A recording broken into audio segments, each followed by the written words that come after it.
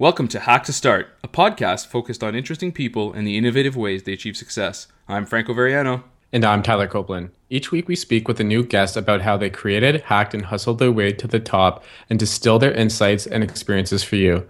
The path to success isn't always linear. Hack, start, and repeat. This episode is brought to you by Breather. Find beautiful, practical spaces that you can reserve on the go. Ghost, a simple, powerful publishing platform that allows you to share your story with the world. And SoundCloud. Hear the world sounds. You're listening to episode 71 of Hack to Start. This episode features Andres Izquieta, the co-founder and CEO of Five4. Tyler and I wanted to invite Andres onto the show to share his story as an entrepreneur and pioneer in the e-commerce and fashion industry.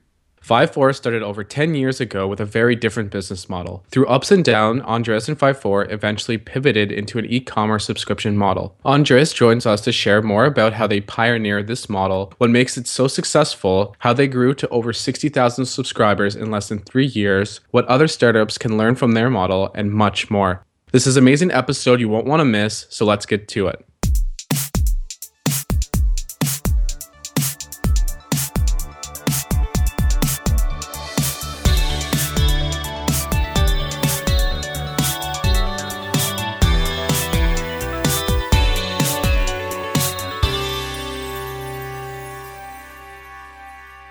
Hey Andres, thanks for being on the show today. Thank you so much. Thank you for having me, guys. Yeah, man, it's a pleasure. Really looking forward to learning more about you and the awesome empire you've built with Five4. So let's start off by getting to know a bit more about you.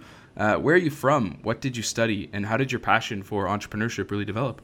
So I'm born and raised in LA. Come from a Latin family. I grew up here my entire life in LA. I went to USC for college. I studied business with an emphasis in entrepreneurship. And within the entrepreneurship center at USC, we had to write a feasibility and a business plan as our senior project. And my project was actually Five4. And at the time, the concept behind Five4 was more so that we were going to be a brand that did wholesale. Bear in mind, this was also 2001, 2002 school year, so it was a long time ago. Back then, e-commerce and subscription type of models like Five4 Club, it didn't really exist or wasn't as popular. So at the time, during the second semester of our senior year, which was around like January, February 2002, we started to write and navigate the plan for Five4. And then within that semester, we actually launched the brand and it got in about I want to say 5 stores, and we got about 10 press hits. So essentially, the journey of Five4 started, 13 and a half years ago, almost 14 years ago now. And for the first 10 years of the brand's existence, it actually was a wholesale brand and retail brand. So we had 3 shops in LA for about 3-4 years. And then in the late 2000s, from 2009 to 2013, and then from 2002 to 2012, the brand sold up to 1,000 stores. So we sold in Macy's, Buckle, Nordstrom, and a bunch of specialty boutiques and stores across the country. And then Five4 Club itself started in 2012.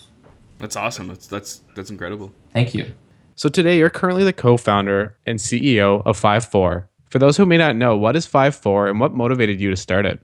Yeah, so I mean, look, I guess there's kind of like two major eras of Five4. First was the first 10 years of Five4, and now the last 3.5 years of Five4. So the first 10 years of Five4, which were 2002 to 2012, it's funny because a lot of people say that in order for you to become, super knowledgeable or an expert in an industry, it takes you about 10 years of experience. And, we launched Five4 Club almost 10 years to the day that we graduated from college in May of 2012. And the first 10 years of Five4 were just more so about us building something that we felt that represented, our lifestyle. Plus, we were also really into just doing something that was our brand and something that we thought that was cool. And, we are entrepreneurs at heart, since day one. And for us, it's all about the hunt and the chase to be able to, win, fail, win, fail, win, fail, and hopefully be able to win more so than fail. And luckily that's been the case. In late 2011, early 2012, our Five4 business as a retailer and as a wholesaler was really not going anywhere. and we started to look at the internet and kind of see what was out there. And we looked at a couple key trends in terms of from a business perspective. And that's when, over the course of about, a few weeks, we conceptualized the idea behind 5-4 Club. And what we really saw is that on our biggest days at our retail stores in LA, it would be a combination of us doing some sort of a deal and also, more importantly, us being there with the customers and talking to them and seeing that they actually wanted to take the ease out of shopping, and they would just tell us like, yo, can you just pick us out like 3 outfits from the store that you guys like, and I'll take that. So essentially taking the idea behind that vis-a-vis a monthly club where, for $60 a month, we send you a package where we believe it goes towards completing your closet. So for instance, 1 month it would be like a pair of jeans and a button down. The next month would be a cardigan and a Henley. The next month, a jacket and a scarf. So what we're aiming to do essentially is to build your closet with go-to basics that you need. And then, you as a guy obviously can go and purchase either more 5-4 stuff through our e-commerce platform, or, you just go to your other favorite brands or retailers and buy product that would complement what we would send you, in a 5-4 package. Yeah, no, I love the concept. So where did the name and brand come from for 5-4? There was a term that we had been saying that meant one love, like 5 minus 4 equals 1. So essentially, the concept of 5-4 and the names evolved from then to really meaning like a one-of-a-kind service and one-of-a-kind value. And we really make all of our members feel like, we're creating and curating everything for them. So we really want them to feel like everything that we're doing is for them. And essentially that's what we do. We built the service because we saw frustrations from our customers that they wanted something simple and they wanted their closet essentially on autopilot and to make their lives easier. And a lot of guys don't want to think about what to wear. And the beauty about the 5-4 Club is that we've taken a lot of that pain away from guys. That's amazing. I love the concept for the brand. So 5-4 is a bootstrapped company with over 60,000 subscribers. How did you manage to grow to this level? In terms of growth, the first year and a half was pretty much grassroots. We did a lot of things from our email list that we had built through our e-commerce business in the late 2000s, along with social media, and then did a few affiliate deals. And then in about fall 2013, we started investing more into paid media, whether it's Facebook, Google, and television. And the last 2 years or so, a lot of the growth has been driven by that. And at the end of the day, we're clothing people that went into a technology business. Essentially, what it would be billed to, say, the business world, that 5-4 Club is considered to be more of like a fashion tech hybrid versus just a fashion standalone model. So for us, we understand product, we understand manufacturing. So from day one, we built a pretty robust business model where we've been able to grow off of our own capital, and understanding the supply chain and really knowing how to run a business from an apparel perspective. It's very difficult, and apparel in general is one of the toughest businesses to succeed in. And luckily we've had, before we started 5-4 Club, we had 10 years of schooling just from our own personal mistakes and, wins and losses and all that stuff, that we were able to apply a lot of what worked in the past to being able to help that scale 5-4. That's awesome. That's really cool to hear. And so this past spring, 5-4 actually announced a clothing partnership with Marvel. How did that partnership come about?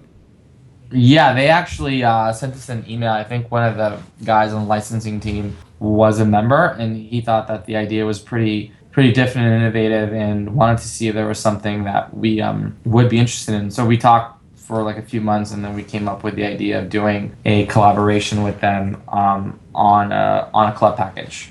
That's awesome. I love it that that it was so organic from the fact that they were some of your members and stuff like that. Have you guys thought about trying to replicate that with other brands or potential partners?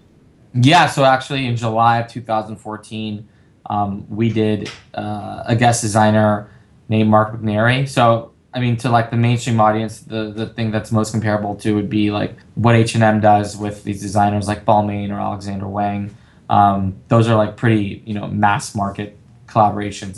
So what we had Mark guest design all packages for for the month of July 2015, I mean, where it was guest designed by Mark McNary. And it was probably the month that had the most hype, more so than Marvel, because Mark is like a true American contemporary menswear designer. So the result of what it had for our members and their happiness towards the package and just overall as a brand, it was a huge win for us. And we have a couple big collaborations lined up for 2016 that are going to be along the same lines and a lot more as well.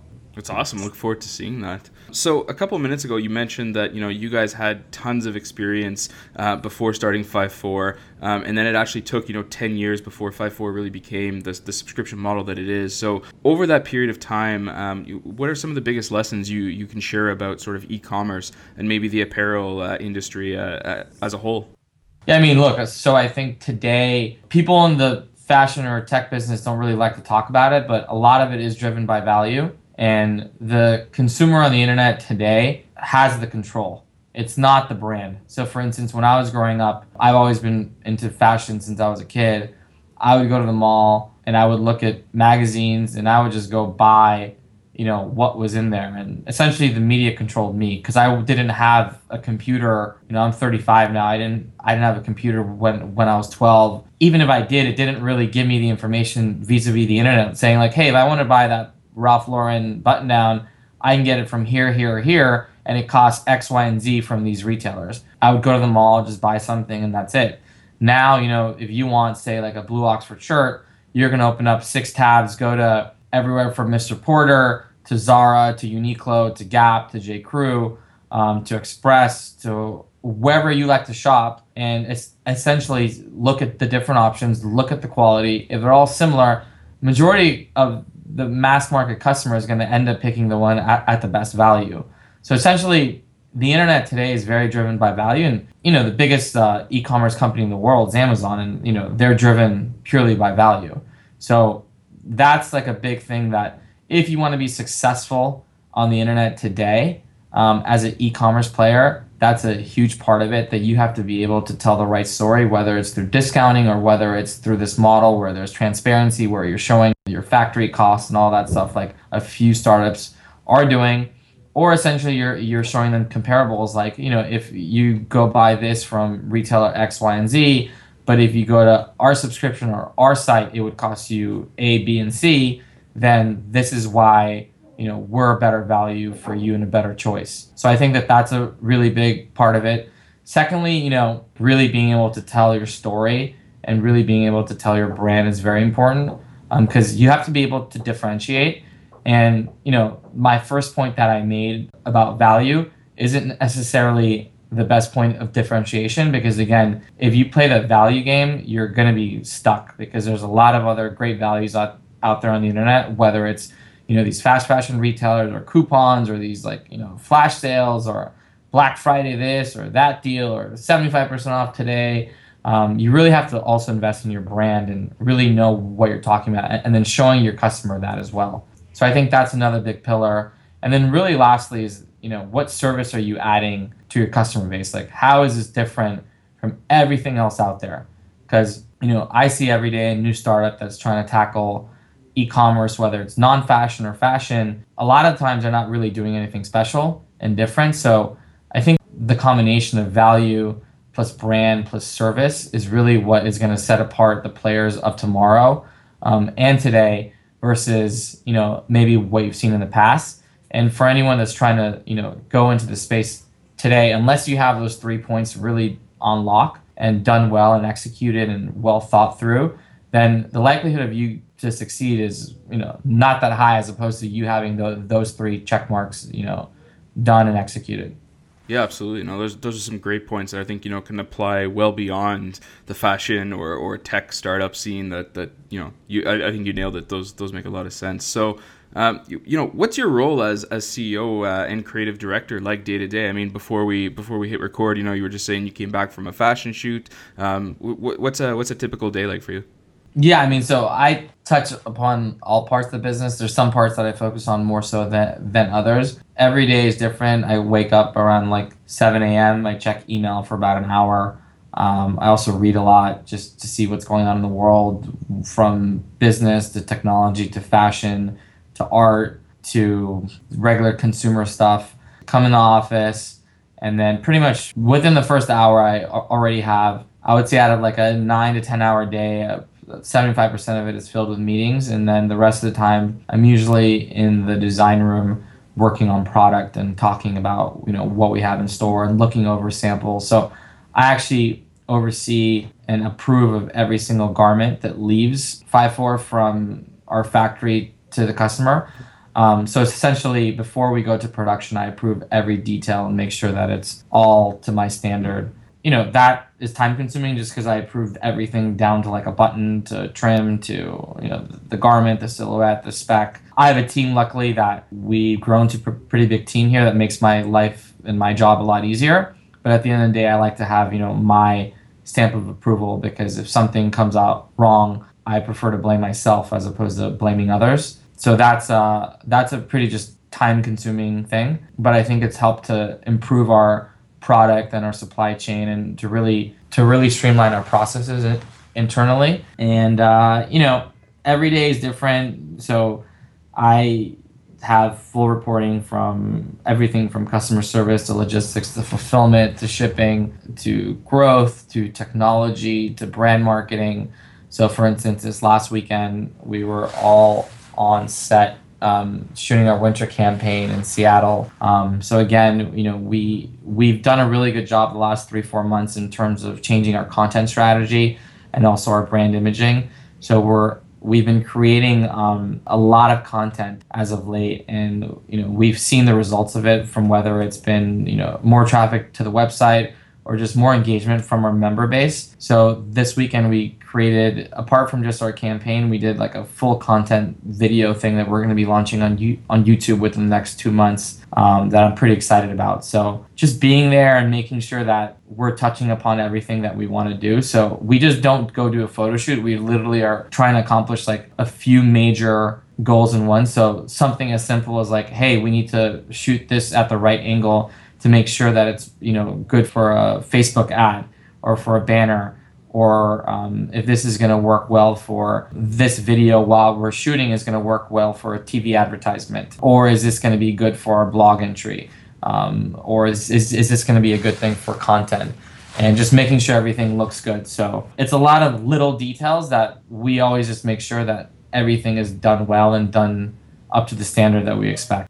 That's awesome. I love the involvement. That's great that you take so much care in doing that stuff. Yeah, and like for instance, the week before I actually was in China visiting all of our factories. I went there for 4 days. We implemented some new quality control processes with all of our factories, and that make me very excited because we figured out ways to keep improving our quality and to ensure that our members are getting the best product possible at the best value for them. So pretty grueling, visiting sometimes 2, 3, 4 factories a day, and going on trains for an hour to 2 hours and renting a car. But when you finish your trip and you look back and you say like, all right, in 4 days I visited 12 factories, and you're able to see all the work that was done and all the things that were improved that will impact your members and your business overall. It's a pretty rewarding experience. So I do that trip usually 4 times a year, and we've designed the trip now. I've been to China now in my career, I want to say 26 or 27 times. So we've optimized the trips to be as efficient as possible and as little time as possible as well. Oh, that's crazy. So in 2014, you actually launched as the creator, executive producer, and co-star a show called Weekend Fix on the Esquire network. How did that opportunity come about?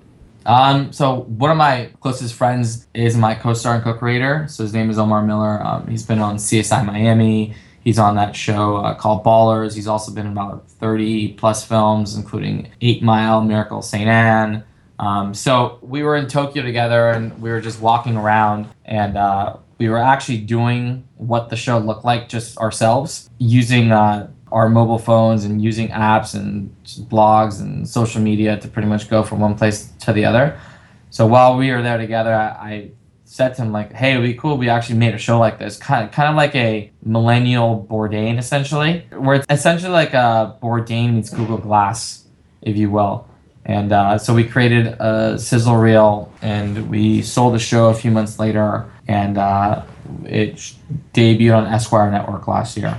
Oh, yeah, that's awesome. I love it. Yeah. So between the creative side and business side at 5-4, what are some of the most recent apps that you've downloaded to help you with your business?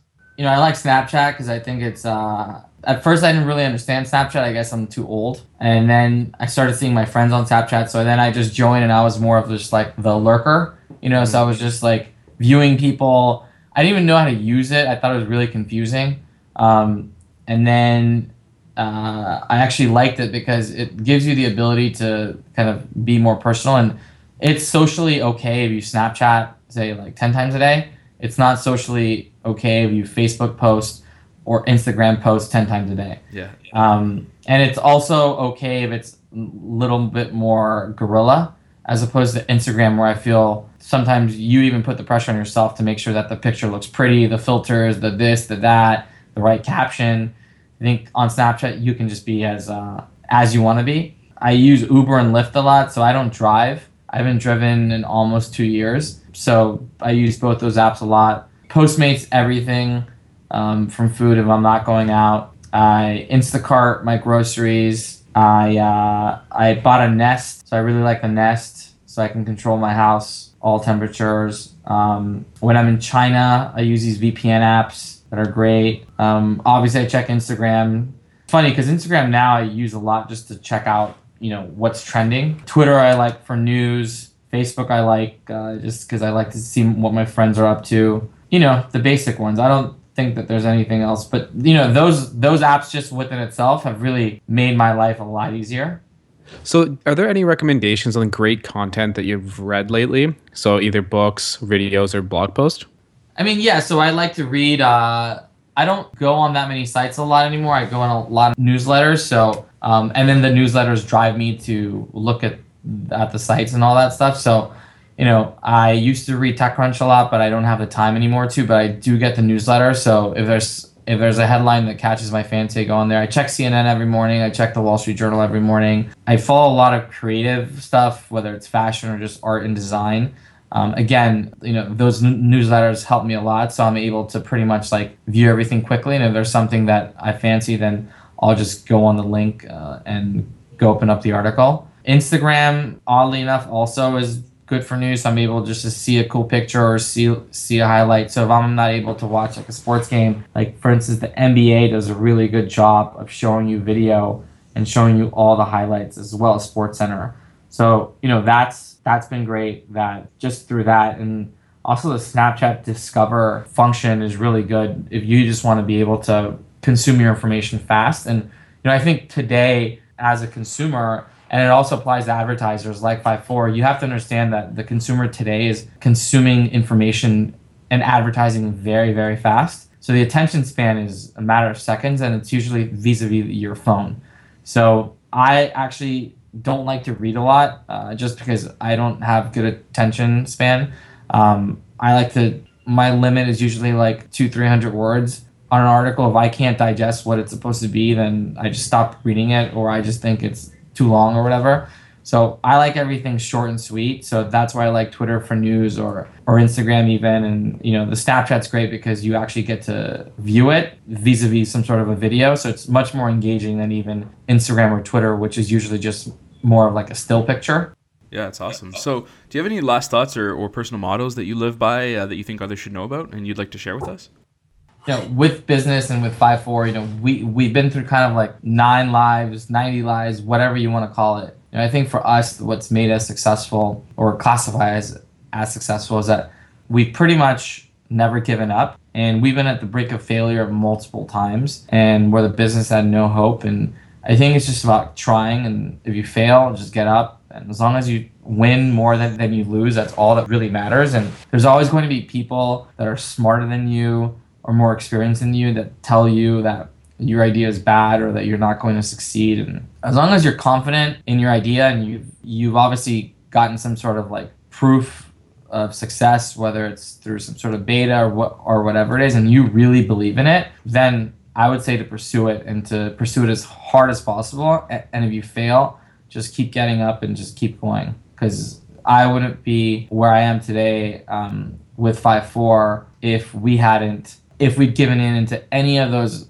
100 plus times that we've been told you guys should close shop or you guys should just stop what you're doing. So my business partner and I are pretty resilient, and nothing really phases us. We're luckily that there's just a wall that's been built up in terms of us telling us what we can't do.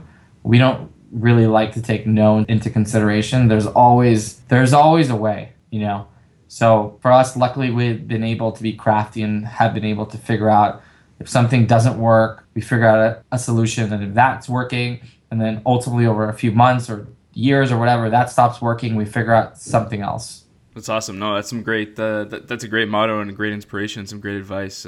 Thanks, Andres, so much for taking the time to be on the show with us today. Thank you for having me.